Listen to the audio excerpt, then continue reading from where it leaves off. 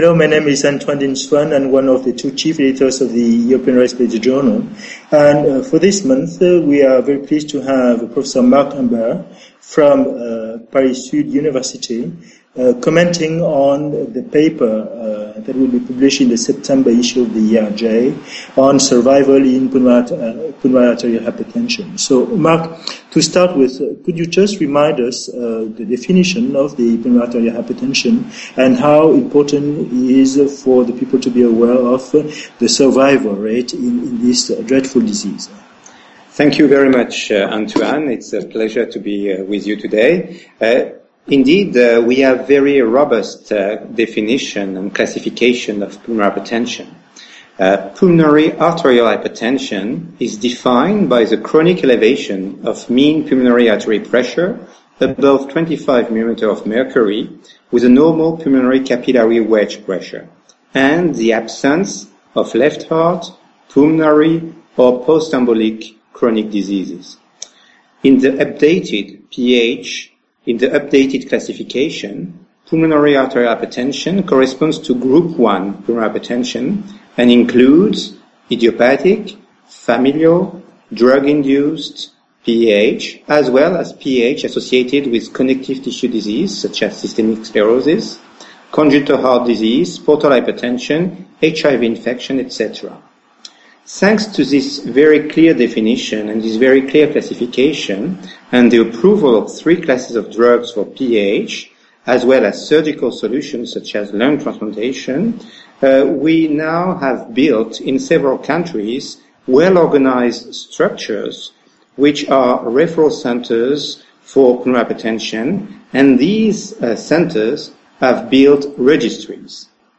In the recent years, since the pioneer NIH registry, several registries have generated important data in many countries like France, United Kingdom, Spain, China, and of course the United States of America.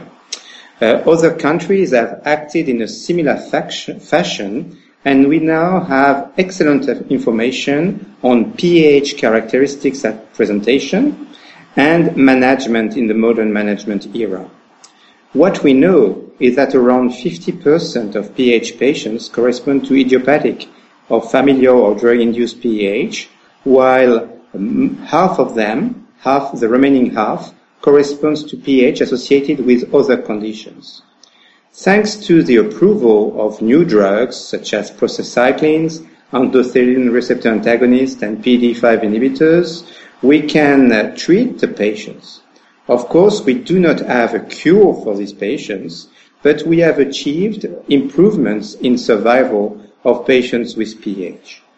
In recent years, some authors have shown that PAH remains a dramatic disease, however, in the modern management era, and that simple parameters such as cardiac output, 6-minute walk distance, and gender are independently associated with survival.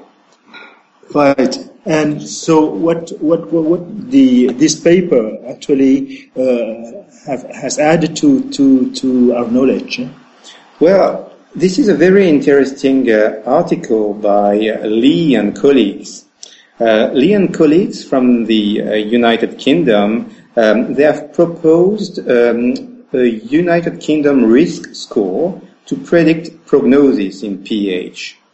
Indeed, they have studied baseline mortality predictors by multivariate Cox analysis in nearly 200 incident PAH patients, and they have used these data to produce a Scottish composite score. This SCS score has been generated by these colleagues in Glasgow, and its prognostic performance was tested in an independent United Kingdom cohort, and it has been quite interesting to analyze because the SCS, the Scottish composite score, was based on very, very simple parameters such as age, gender, etiology of PAH, right atrial pressure, cardiac output, and 6-minute walk distance. The authors have shown that this score predicts survival and can be used to supplement NYHA, New York Heart Association, functional class in prognostication.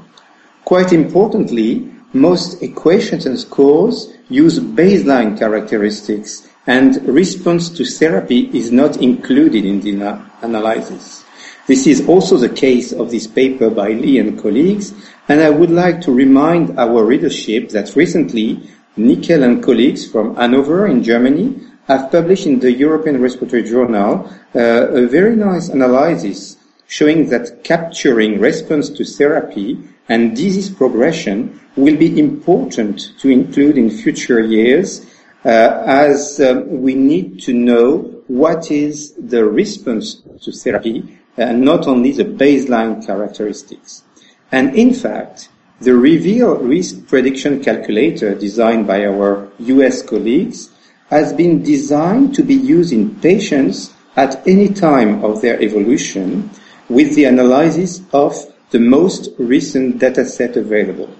So I think this paper by Lee and colleagues is extremely important.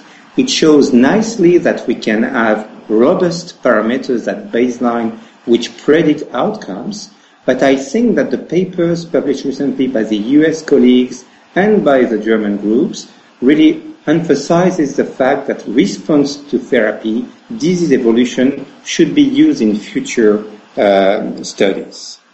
So therefore, I think that there are various features and also various papers, because I also understood that similar papers have been produced in Spain and in France notably by you, Marc.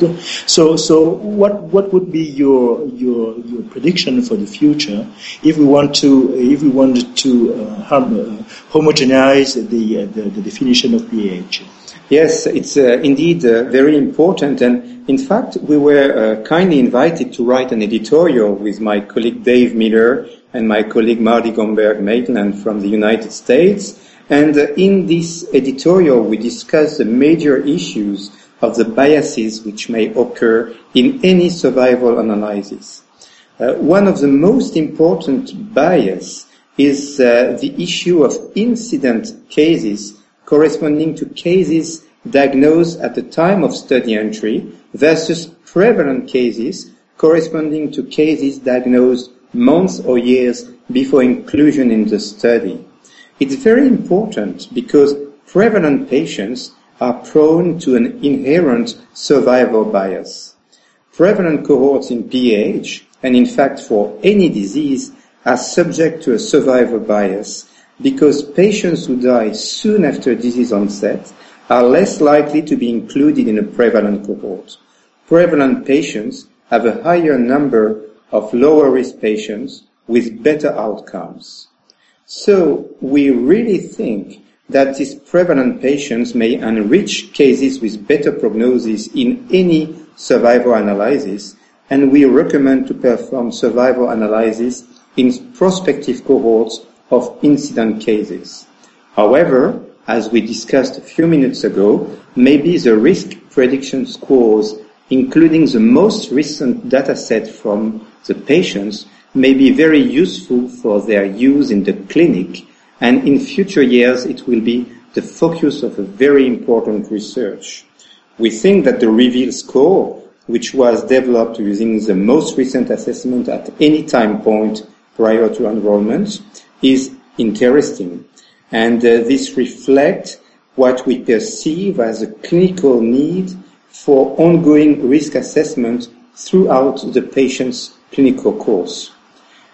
To conclude, epidemiology, registries and survival analysis will be for the very first time a major objective of the next World Conference of Pulmonary Hypertension, which will take place in France, in Nice, next year at the end of February 2013. In the proceedings of this World Symposium, we will summarize the current knowledge of this very important topic, and epidemiology and registries and survival analysis will be one of the hot topics of this next World Symposium.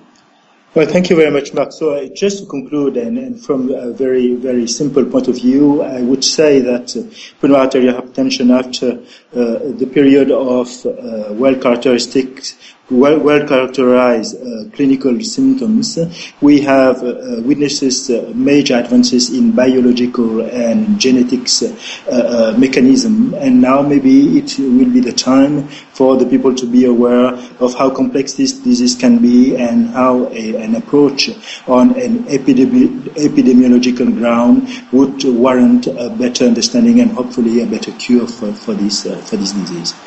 Okay, so it was Antoine Dinh-Xuan and Marc Humbert from Paris commenting on a paper on survival in the UK authored by Lee and colleagues.